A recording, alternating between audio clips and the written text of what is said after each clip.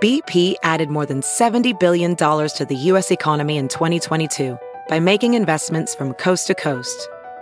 Investments like building charging hubs for fleets of electric buses in California and starting up new infrastructure in the Gulf of Mexico. It's and, not or.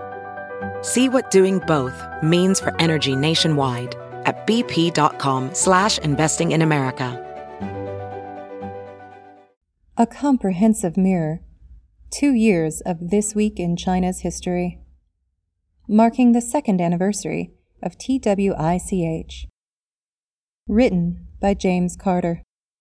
Narrated by Elise Ribbons. This Week in China's History debuted 2 years ago this week. Since that first column, more on that in a moment, I have written more than 100 columns, close to 150,000 words, on topics as familiar as June 4 or the Opium War, and as obscure, some might say trivial, as the first panda to go abroad, or the first Qingdao beer. To mark the second anniversary of TWICH, we thought we would reflect on some of the pieces I have published since June of 2020. Let's make it a top 8, far more auspicious than a top 10. Number 1. Remembering to remember, or learning to forget. China's relationship with Tiananmen 31 years on. Some events demand attention. Certainly every reader is aware of the significance of June 4, 1989, though there is disagreement on just what its significance is or how it is remembered. The significance of the date made it an obvious choice to begin the column, and I was happy to bring some additional context to the discussion by incorporating Margaret Hillenbrand's negative exposures, knowing what not to know in contemporary China. I feel the most successful of these columns take a familiar event and add some recent scholarship to raise questions about our understanding. In this case, Professor Hillenbrand's analysis enabled just that. How do people in China remember, or not, one of the formative issues of recent history? Number 2. The Death of Woman Wang and the Life of Jonathan Spence. I had intended for some time to write about the 17th century murder that provided the title of Jonathan Spence's 1977 book. Not only did the event give rare insights into the lives of women and the poor during the late imperial era, the book had been one of my first introductions to Chinese history and led me to study with Jonathan. When I heard the news that he had passed away on Christmas Day 2021, I wanted in some way to pay tribute to my former teacher, one of the great historians of China. The approaching anniversary of Woman Wang's death presented an opportunity to recognize both. The death of Woman Wang exemplified Spence's creativity as a historian. He recovered the past through indirect, often unconventional sources. He brought rural Shandong to life through local histories and fiction, and though little of it spoke directly about Woman Wang, he was able to reconstruct the world she had known so completely that the reader could know her every move and motive. Most controversially, he delved into her thoughts, writing a several-page description of what he imagined her last thoughts and dreams were. Number 3. Bombard the Headquarters. Echoes of Maoism in the Storming of the Capital. This would be the other most atypical column in the series so far, and the only time that I have scrapped a column to write a new one because of current events. I've long been concerned about the rise of ideology in American politics, and in particular, the seeming quest for purity among supporters of particular candidates. For the entire Trump presidency, I was consistently reminded of the better read than expert principle that guided Mao's China. Political loyalty, not expertise or credentials, guided government. When a mob of Trump supporters claimed to be patriots by attacking Congress, threatening our elected leaders, and trying to overturn an election, the parallels to Maoism were too strong to pass up. Red MAGA hats took the place of little red books, but the same blind devotion to a leader who believed himself above the government was on display in Washington on January 6th, as in the mass rallies in Tiananmen Square in 1966. Number 4. China's archives are being erased. Much is at risk of being lost.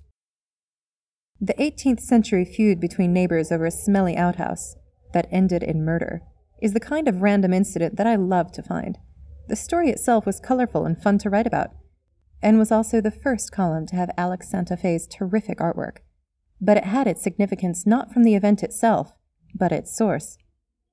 Robert Hagel collected true crime in the 18th century China by drawing on the rich Chinese archives. Those archives, and not the toilet murder, were the real subject of this column. When I was writing Champions Day, I could freely access the Chinese municipal archives with only a passport. No letter of introduction or other approval was needed. No longer. Archives and libraries are increasingly restricted, especially, though not only, for foreign researchers. The echoes, or is it the silences, of these restrictions will linger for years, perhaps decades. Number 5. In the 7th century, a Chinese coup of Shakespearean proportions. Simply put, I loved this story. Palace intrigue, treachery, pitched battles. I am always looking for ways to counter my presentist bias.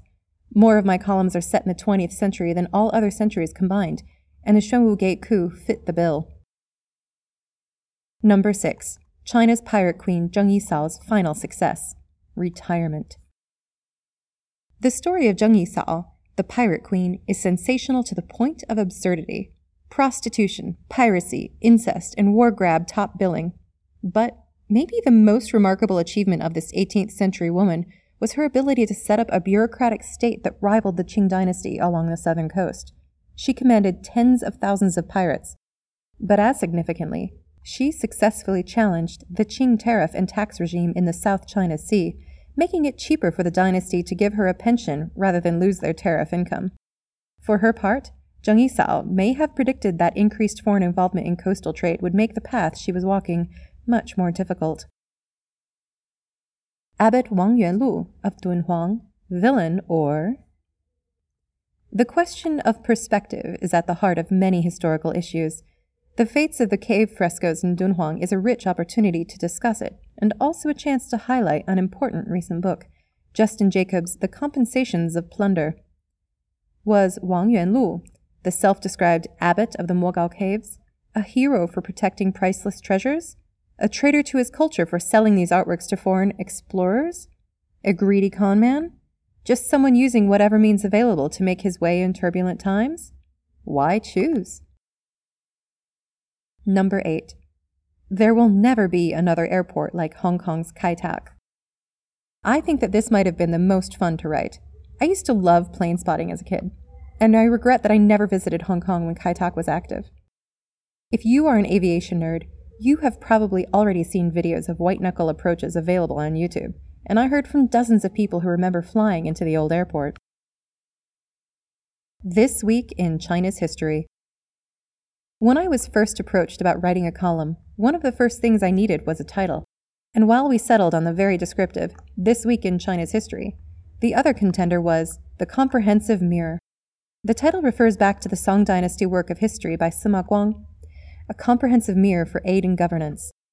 The title explains how history is meant as a mirror, a reflection that enables us to see what we are and, it is hoped, to make changes and improvements. Though we didn't go with that title, not least of all because it seemed awfully pretentious to compare my words with Sima Guang's, it's still my hope that some of these columns not only entertain, but offer some ways to think about the present in the context of the past. Narrator's note. It was a pleasure to read this column because I always enjoy his works, and I recommend to you to go back and read each of these columns on the website. They're very good, very entertaining, and very educational.